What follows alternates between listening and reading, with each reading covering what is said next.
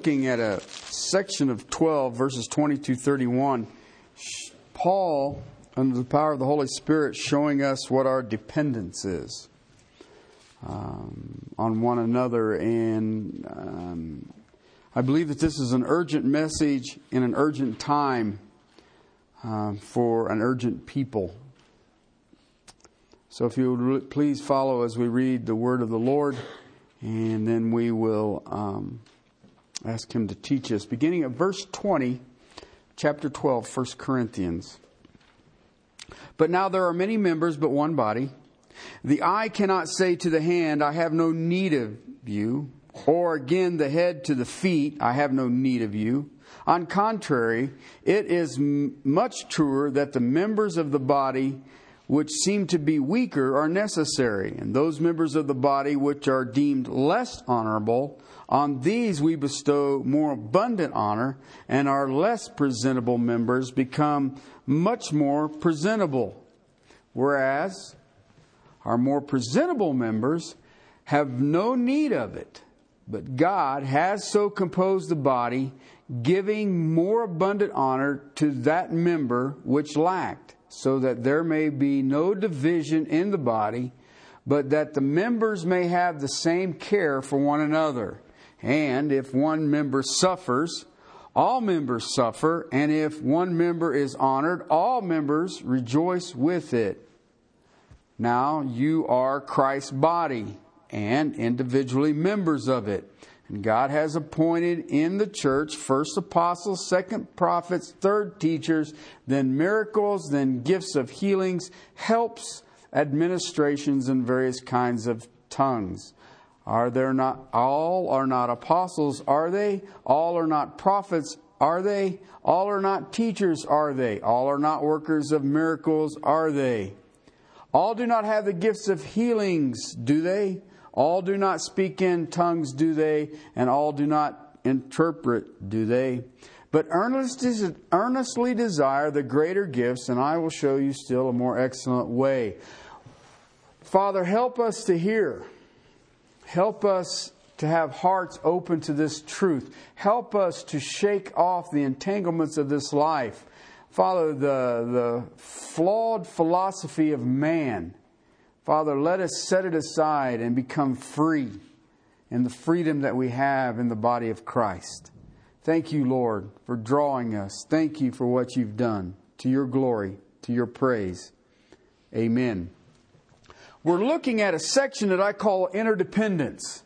And I've broken it down into three ideas: a proper relationship, the perfect provision, and the proper responses.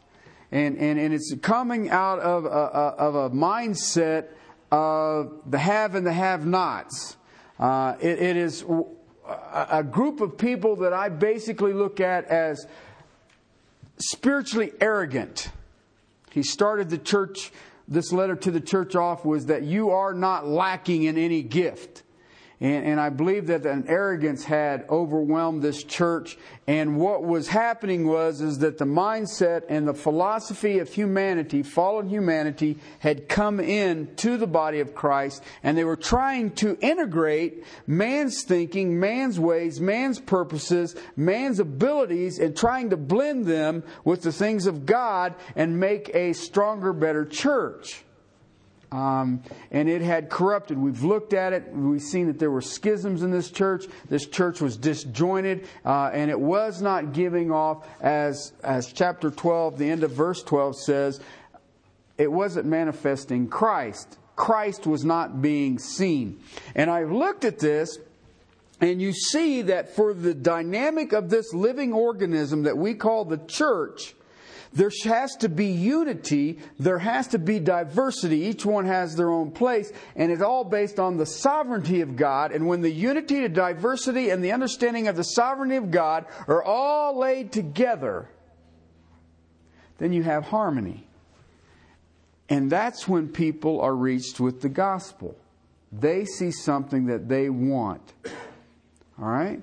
Basically, what you're looking at in chapter 12 is what is the church supposed to be? And there was a serious problem happening in this church. I don't even know where to begin because it is so broken up. You see the argument that he gives. 28 of this chapter, he says he's how God has designed the church. God has appointed in the church. And then in 29 and 30, you see that the people were seeking to be arrogant. And what was happening is, listen, if I can't get the relationships in the body of Christ right, how are you going to deal with lost people?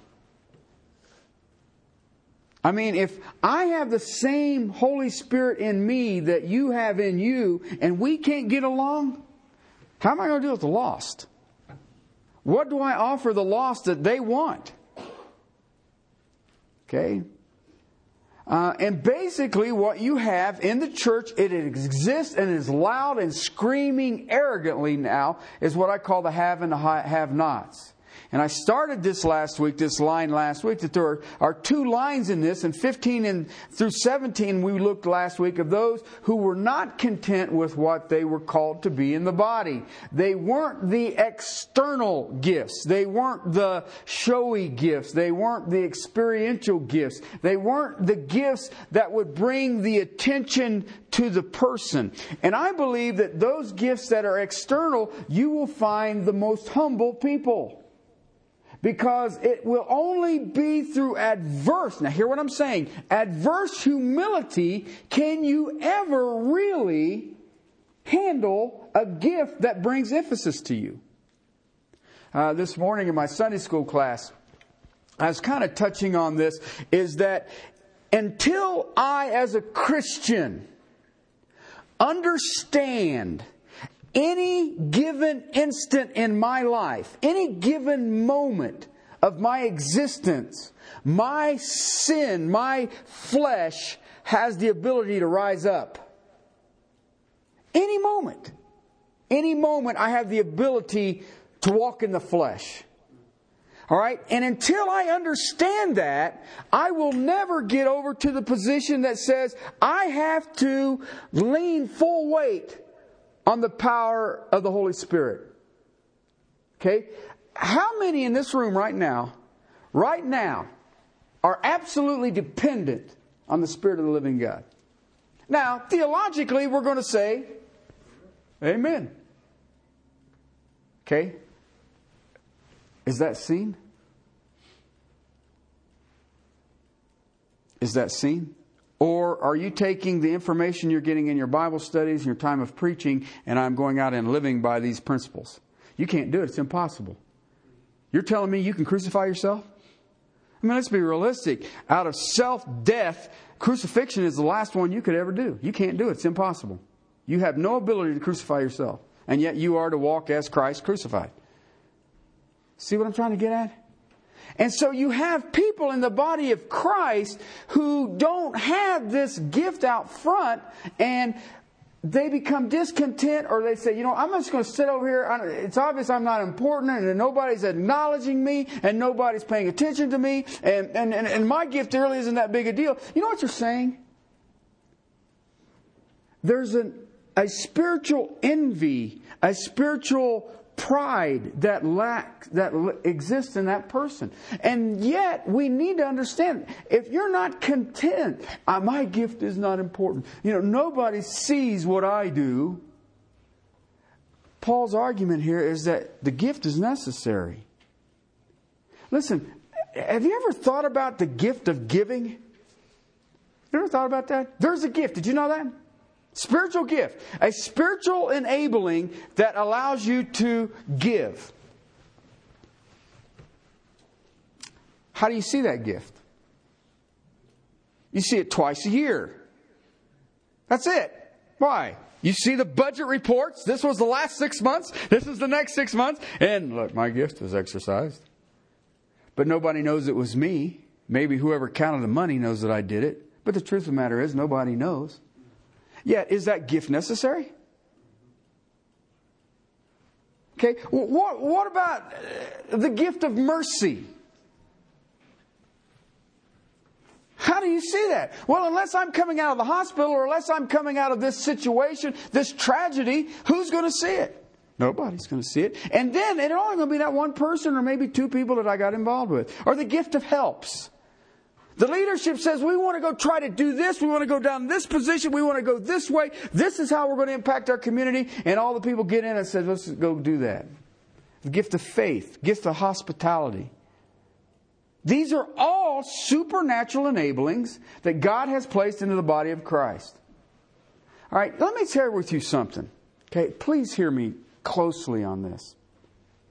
I've had the privilege to sit under some of the most God-blessed, anointed, powerful teaching and teachers that have ever walked the planet Earth. Please hear me on that. I have been exposed to some powerful men of God who preached in absolute surrender and authority and power of Jesus Christ. They literally were overwhelmed when they got behind the pulpit with the person of Christ. You felt like you were sitting in Christ's very present when these men preached. I have been blessed with that. But do you know where my greatest learning has come from? Lives. Because just as I have been blessed to sit under some amazing preaching, amazing God-anointed teachers, I have sat under some men and women of God who had absolutely no attention brought to them whatsoever. And yet their lives were Christ. They gave as Christ gave. They had mercy as Christ gave. They helped. They were so in tune to the body of Christ, they helped before the person ever knew they were in need of help. They had the gift of faith that they would draw together to pray. And then they would share with me, I have prayed about this. So that when God answered that prayer, I got to rejoice that this person's prayer was answered. Do you understand that those people, and some of you who've been in this church a long time, if I told you their names, you know who I was talking about? Some of you who haven't been in, you have no idea. Do you know they had a bigger impact on my life than, say, Dr. MacArthur or R.C. Sproul or Al Mohler or Stephen Olford or David Olford or Wayne Barber or any of these other people? Don't get me wrong. Those are all powerful men of God. Powerful, powerful teachers. But I have people that you have never seen and hear. They've never written a book. They've never been on radio, they've never been on television, they've never had any accolade whatsoever, and those people had a greater impact in my life than any of the teachers did. Did you know that? Their actions were Christ incarnate. All right? See, the gifts are necessary. But the most powerful are those whose lives are involved and they have the unseen gifts. Okay, which takes me to the next line, verses 21 through 27. Because, see, he starts it again, the argument. Where does he start it? Okay, look how he starts it. Look at verse 14. I want to watch this because this is how Paul writes this. Verse 14, he says, for the body is not one member, but many. Now look at verse 20. Now there are many members, but what? It's the same statement. It's only reversed. Right? He started with the unsightly gifts and went up to the eye and the ear. Now where does he start? The eye and the ear, and he goes backwards. Why? Because he says here, verse 21, the eye cannot say to the hand, I have no need of you. Okay? So now those external gifts that you see out front, some will call them the showy gifts, the loud gifts is what I call them. He says, those people, you have a problem of getting a spiritual big head. You have a possibility of spiritual arrogance. You start thinking you're superior. And he says, don't overestimate yourself.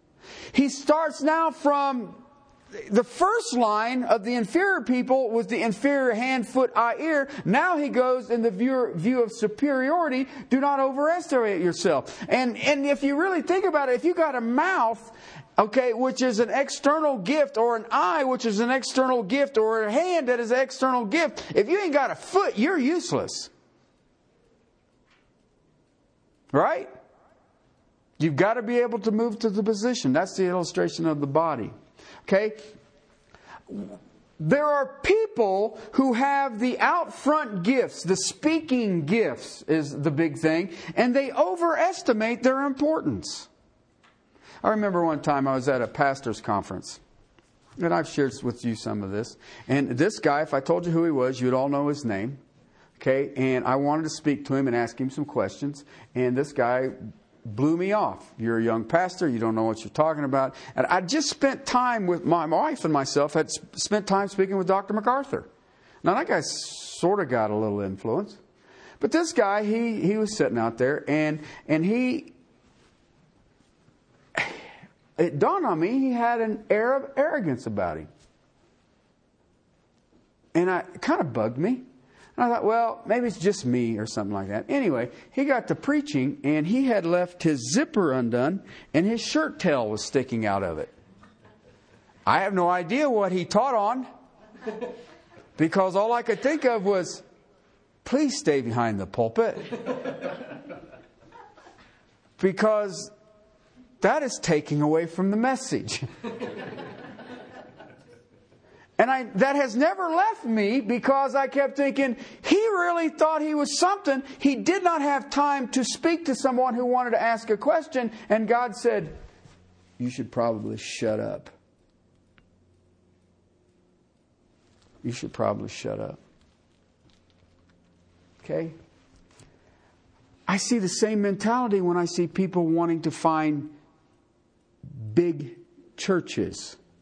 Have you ever thought about it? I was thinking about this. Take a small group like we have. Take a huge church.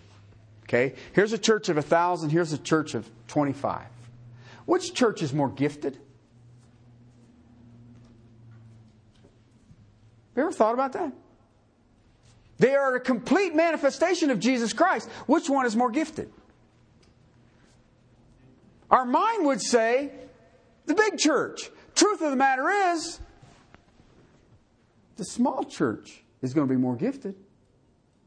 Why? If I got 1,000 people to find the gift of mercy in, I could have a little mercy here, a little mercy here, and a little mercy here. If I got 25 people, then every one of us is going to have some mercy.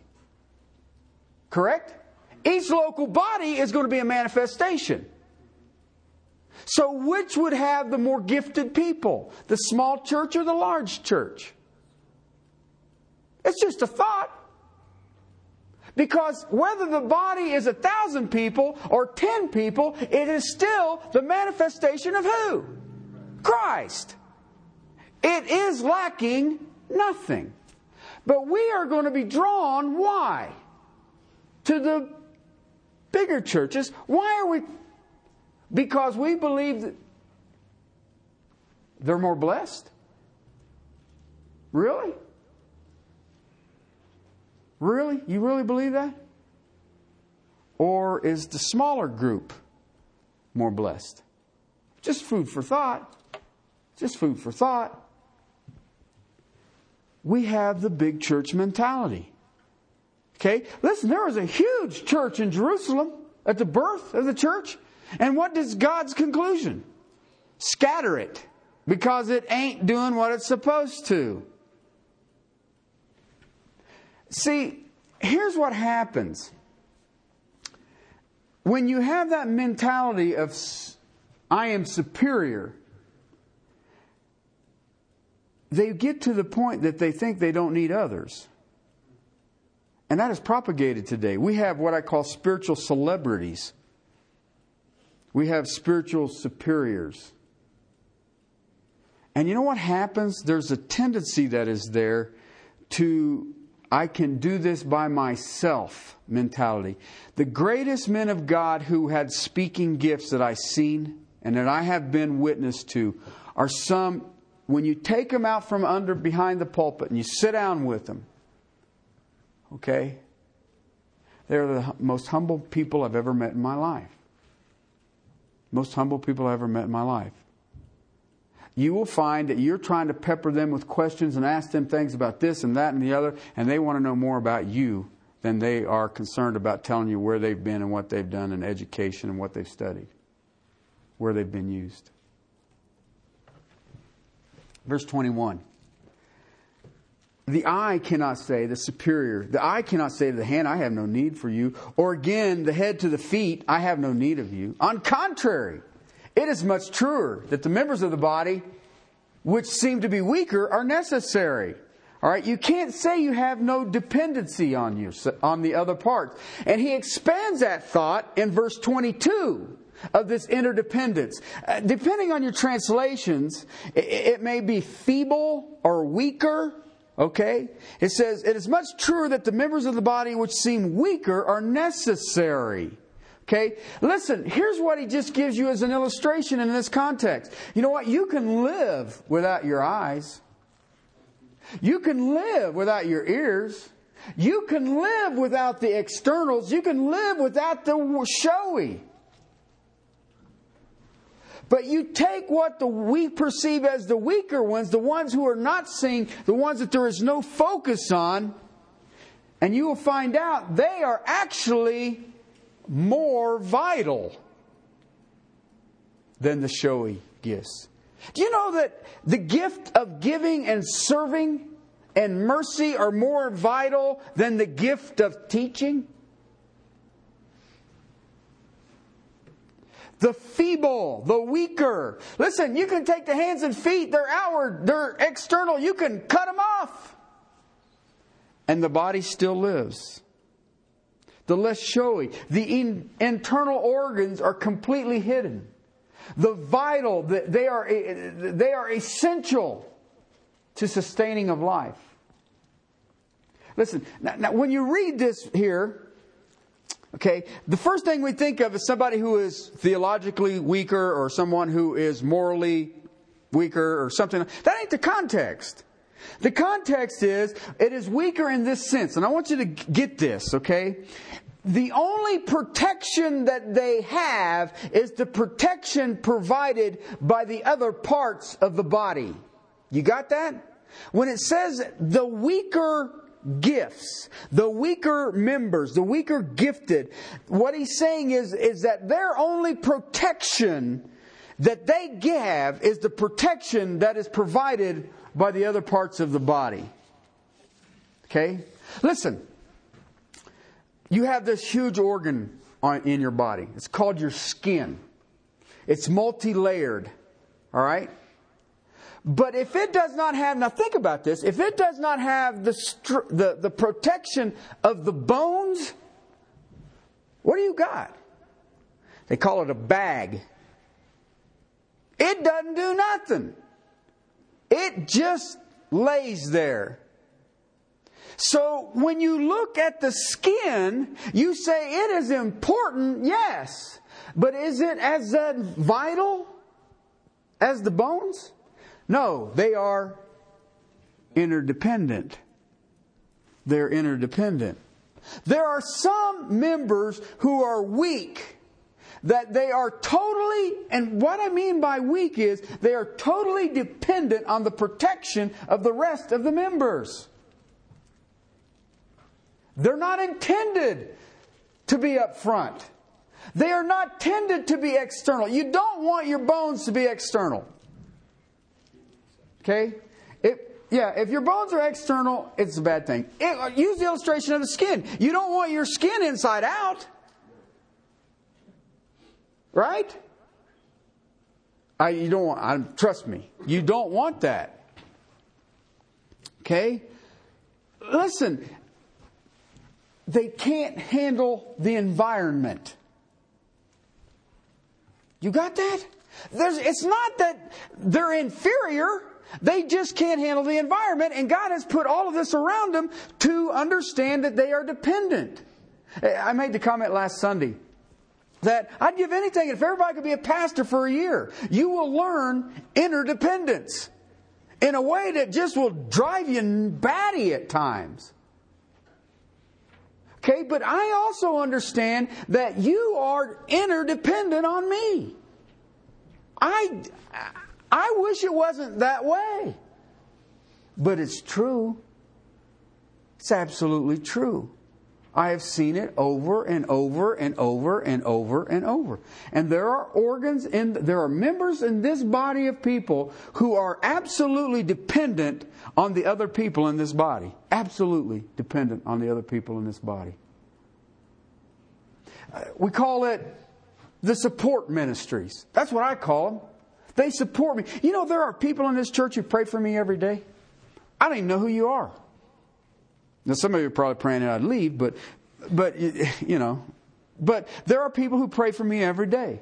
There are people who are constantly... I know people on the globe who are praying for me every day. There are people in this body of believers that give. They give sacrificially. I don't know who they are. But I can tell by I know that our budget never bases, weekly giving is never based on numbers. So I know that there are some in this church who have the spiritual gift of giving. They give supernaturally. Because I don't know what people give. I know what I give. And yet I look at the numbers and, you know, it always drives me and Matt make fun of this. They said, you know, when we got a lot of people, we ain't getting no cash. Okay, when we got about 9, we're going to get more money than we understand. Okay, and I said, if we can get this church down to about 3 people, we should have $1 million a year budget. Okay, why? I don't know how that works.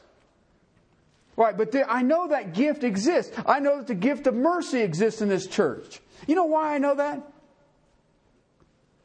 I know... last week, and I'll use it again. I know what Stephanie does. Okay, and I know the stuff that I give to her that she has to do. But I want to go beyond that. Have you ever checked out the website? Do you know that you can get this sermon usually within 24 hours of it being preached? And you know, it just, poof, it's there. I don't know how it does it. I don't want to know. Okay? Do you know that we have people we've got a person right now, we've got a couple of people right now who are going through the whole book of Hebrews, and I preached that centuries ago, and they're getting their tapes on a monthly basis. How do they do that? I don't send them any tapes. I don't even know where they're at. How does that happen? Do you know that there are people who order CDs and cassettes of messages and past messages that I have preached, and they get them, and I have no idea how they get them? Do you know our grass gets cut? I didn't know how it got cut. I think it just shrinks. We're in a drought again. What about the shoveling the snow? Have you ever wondered who cooks for the King's Kitchen? Okay, you know we pick up the bread on Sunday. How does that show up? Who does that? The preacher? No. Who's in the nursery? I don't know who's in the nursery. And you know what? I have seen this because there are times when these people in different positions and different systems, and there's way more than that. But they get frustrated. They get discouraged. They feel like they're being taken advantage of. They feel like they're being used, maybe abused. Where do they get encouragement from? Who protects them? Who protects others? Who allows them to function smoothly? Who allows them to function effectively?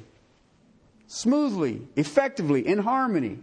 And you know how I can tell you how it works. As long as the protection is there of the body, please understand, it isn't the elders, it isn't the deacons, it is the protection of the body. It runs smoothly, it runs effectively. You know what? If I walk away, it ain't that big a deal. If they walk away, it's a big deal. Who counts the money? Who makes the deposits of the money? Who keeps the numbers together that we see? Who keeps the members? Who's a member? Who ain't a member? Who's in discipline? Who ain't in? Who does those things? Listen, those people stop Who pays the bills? Oh, we're a nonprofit. We don't pay electric or gas or sewer. How does that happen? What accolades do they get?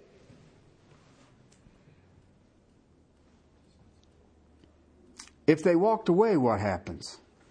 We preach in the dark. Leave the turtlets alone. There is no water. Okay? See, I can go away. Nobody would ever know. You get some of these other people, it's in the dark. Somebody ain't doing their job. Okay? It's vital. You may not even know who they are, and you may never ever see what they do. But they're vital. It's like the music. Okay? We come, we do the music, we see the music, we hear the music, we sing, hallelujah. Have you ever seen what it takes to practice? Or do you suppose it's just spontaneous?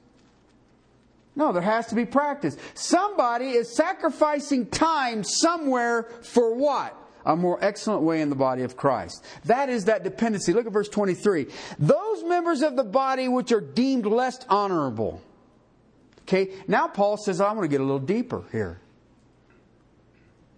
I want to get deeper here. And what he's doing is, he's getting at the church in Corinth. And he's saying, you've got a failure here to be kind, considerate, and protective of those who don't have any of the showy. Remember what he says? Are all prophets? Do all do healings? No. He says, but you bring all of the emphasis to those, and you're failing to protect those who are more vital. Realize that even the human body, do you realize that the human body, that's the illustration that he's given, compensates for the less attractive parts? Did you know that? Let me show you two terms here in this verse 23. Less honorable, and then you have less presentable. Okay? Less honorable, it may say uncommonly, less beautiful. Okay? Do you know that there's places on your body that your skin isn't as pretty as other places on your body? Okay? So, when you're human and you've got that body and you've got sort of this little ugly spot of skin, okay? Do you bestow more honor on that one? No. Yeah, you do. You take more time to fix it up than you do the other parts. You think I'm kidding? You do?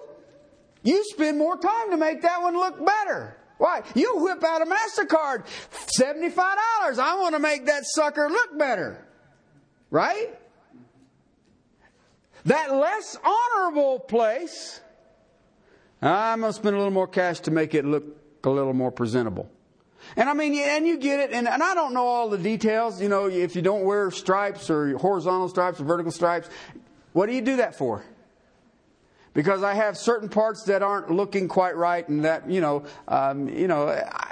what I'm trying to get at? This is what the Apostle Paul's saying is that you have these who maybe are not as attractive, and you give it more honor to try to make it a little more attractive, don't you? You guys aren't going to admit to it. The men are saying, I ain't saying nothing. I know how long it took her to get ready, and I know that he's flirting with disaster. That is not... There are some parts of the body that have a less natural appearance. Okay? They don't appeal quite as much. And I'm not giving any illustration. And we will spend greater effort to adorn it, to make it, to accent it, or whatever it is we're trying to do to make it more appealing. Okay, but look what he says next. Okay, deemed less honorable, what do we do? On these we bestow more abundant honor. That's true. Don't we do it? You know, it may not look quite right, but if I get a certain style shirt or slacks or something like that, I can make it look better than it actually is. Right? I mean, you get... this is dangerous. Okay? we will put more abundant honor on that thing, right? Make it more attractive. Then he says here, are less presentable. Okay? He gets a little more. All right? The word here in the Greek literally means the indecent parts. Okay? We have indecent parts. What do we do with them? We cover them. We're supposed to cover them. It is normal to cover private parts. Okay? It's normal. Why? We don't want to see them. Okay? So he goes beyond just the adornment. He says, but for modesty's sake, we even have greater effort. Do you see that? For modesty's sake. All right? How far has our society gotten today, if you look at it, when it comes to the private covering with honor? Okay? If you're really honest with yourself, most of our private parts, do you really want to see it? God, that's ugly. Right? I mean, you guys can do whatever you want, but I'm telling you, if you're really honest with it, keep it covered. Okay? Well, that's just the way I see it. And yet our society says, no, show more. And some of it, I've been at stores and malls and seen some of these people that I keep thinking, you should cover that up. That is awful. You make me want to be a monk. But you see what I'm trying to get at? That's what Paul is saying. Even there are parts that you just need to keep them covered. And yet you should spend great honor in what? Keeping them covered. And they should be due that honor. You know what? Our society today has even exploited what should be held in modesty. Okay? How far has depravity gone? Well, it's in the church. Listen, here's Paul's point. Behind the scenes parts of the body get special effort, special attention, special devotion, more than those that are out front, who are seen and they don't need it. Okay? Listen. We as members of the body should say, I am here for your protection. Did you hear what I said? You all should be looking around yourselves right now and looking at the next person or people who are around you saying, I am here for your protection. I care for you. I will put more honor on you. The more you need that honor, the more I want to give you that honor. We should be busy making sure we stop to honor people who don't get the honor. Okay? Listen, this is what you're going to see in chapter 13. Love is a verb. It has an action to it. And we should be showing this. There's no independence here. We are constantly acknowledging our gratitude to those parts of the church of Jesus Christ who don't get the attention. It's vital. They are vital. We need us to love, to protect, to honor those parts. Listen, let me tell you something. I can't do what I do without those parts. It's impossible. I have to have people who have the gift of mercy. I have to have people who can go to hospitals and visit people, who can take food to people and can take care of people. Why? I'm supposed to be giving myself to what? Prayer and the Word. That's very time consuming. Way more time consuming than I think the average person believes. It takes a lot of time. And I have to have people answering the phones. I have to have people duplicating tapes, duplicating CDs. I have to have people taking care of the website. Or you know what? It leaves. It dies.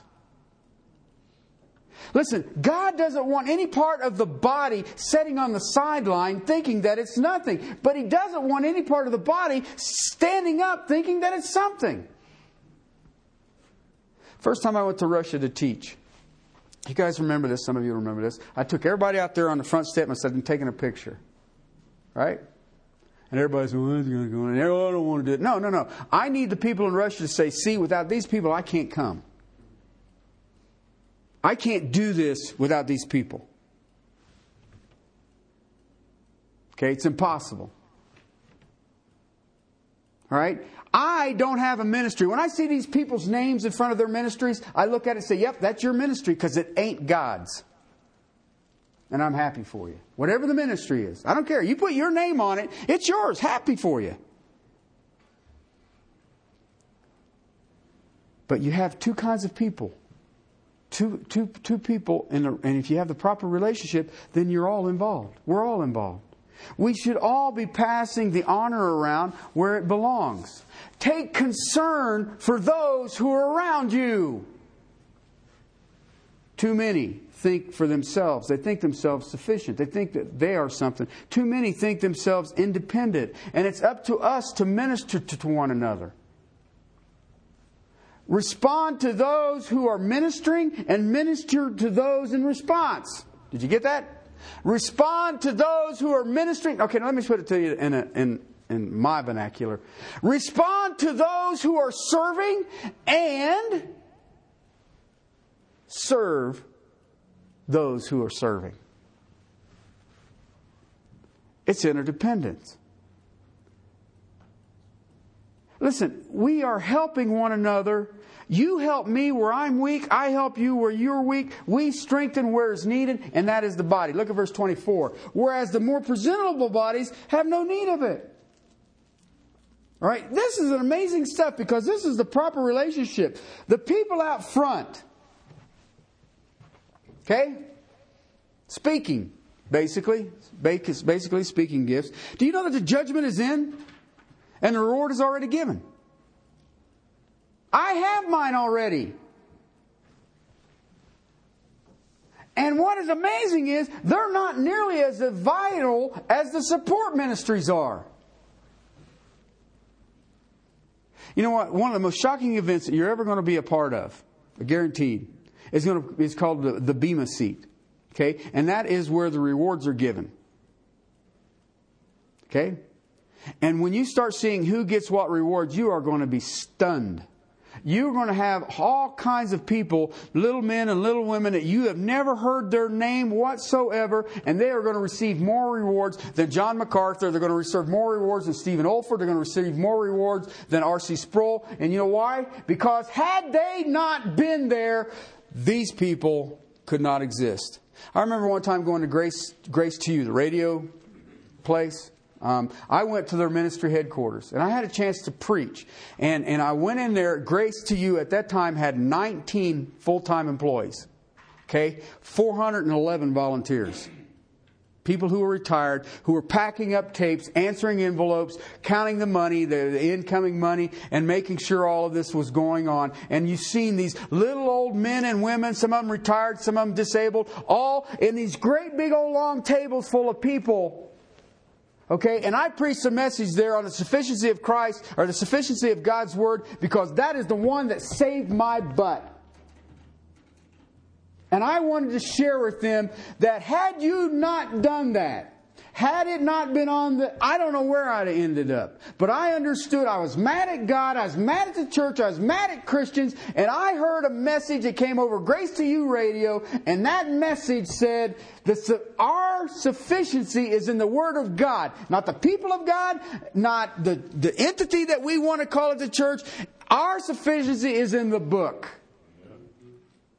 And I had the privilege to share with them that message. That message. I would not be here had them people not been doing what they were doing. Okay? I can't do what I'm doing right now without you. Do you know that? You take burdens off of me. You take things that I don't need to be doing. And I praise you for that. When the Bema seat comes, you're going to see these huge awards being given to people you've never heard of, never had any idea that they even existed on the planet Earth. The least shall be great. One who is the servant of all will be the one who receives the greatest honor. Did you hear what I said? The one who is the servant of all will receive the greatest honor. Okay? And some will be the externals. Not very many. Why? One of the keys to the externals is this. How humble are they?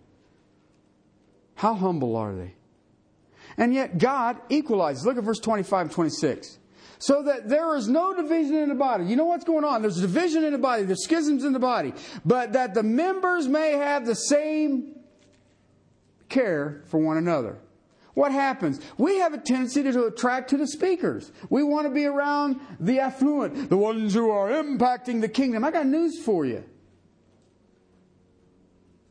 If you don't have the vital gifts, I don't care how good the speaker is. If you don't have the people serving, if you don't have the people giving, you don't have the gift of exhortation and mercy, and you have all them other gifts that are sitting back in the side, nobody ever sees them. Them internal organs, them vital organs. You don't have those, you'll never hear them. I mean, it says, how will they're going to get saved by the preaching of the word? And how will they hear? Well, through the preacher. And how will they hear if you don't send him?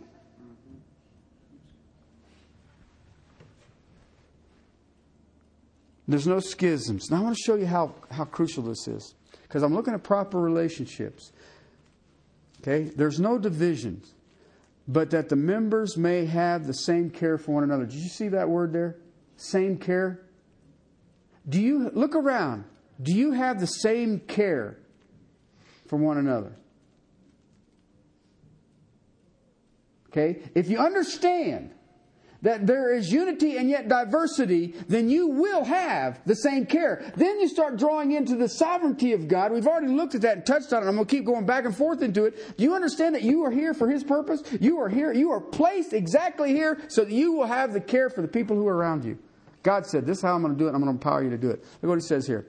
If one member suffers, all the members suffer. You got that? One member is honored, what happens? All are honored. He gives a perfect illustration here. Listen, if you have pain in your body, you have a toothache, does your whole body hurt? Does it debilitate the whole body? When you have pain in your body, a little spot pain, because you don't usually just have whole body on pain. But what does it do to the whole body? The whole body is affected. Okay? Now, when the whole body, when you have a little happy thing in the body, right? My head is happy, but my butt is sad. No. When you're happy, is the whole body happy? That's what He's saying. When your body suffers, it's not just at that point that the body suffers. Okay? Why? There is no inferior, there is no superior. Okay, let's wrap it up. Now remember what I started with this thing several months ago. A text that just overwhelmed me was the end of chapter 12, verse 12. So is Christ also. Look at verse 27. Now you are Christ's body and individually members of it. Unity, diversity. And there's parts that you can't survive. Let me tell you how important it is. I can cut the hand off. Okay? Cut the hand off. Does the body survive? What happens to the hand? It dies.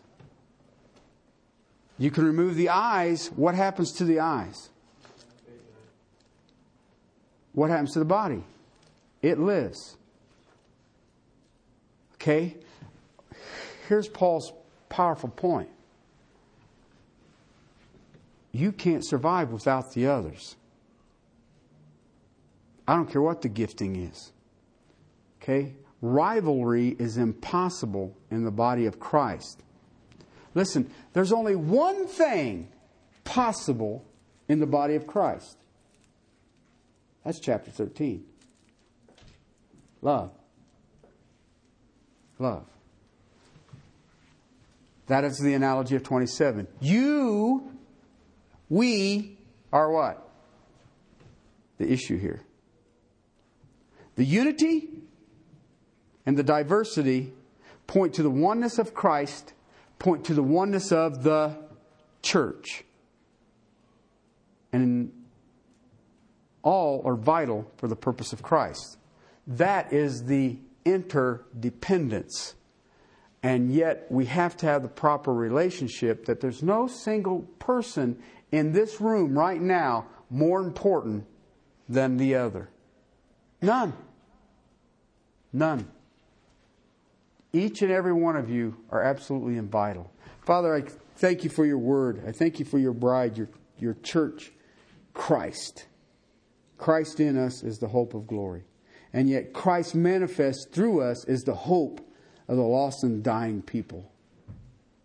Father, may we understand, regardless of our giftedness, you have appointed, you have given, and you have placed us where we need to be. Thank you. Thank you that in your sovereignty, in your power, in your wisdom, in your knowledge, and your understanding, you point us where we need to be. Father, may we draw deeply from this understanding to your praise, to your glory. In Christ's name, amen.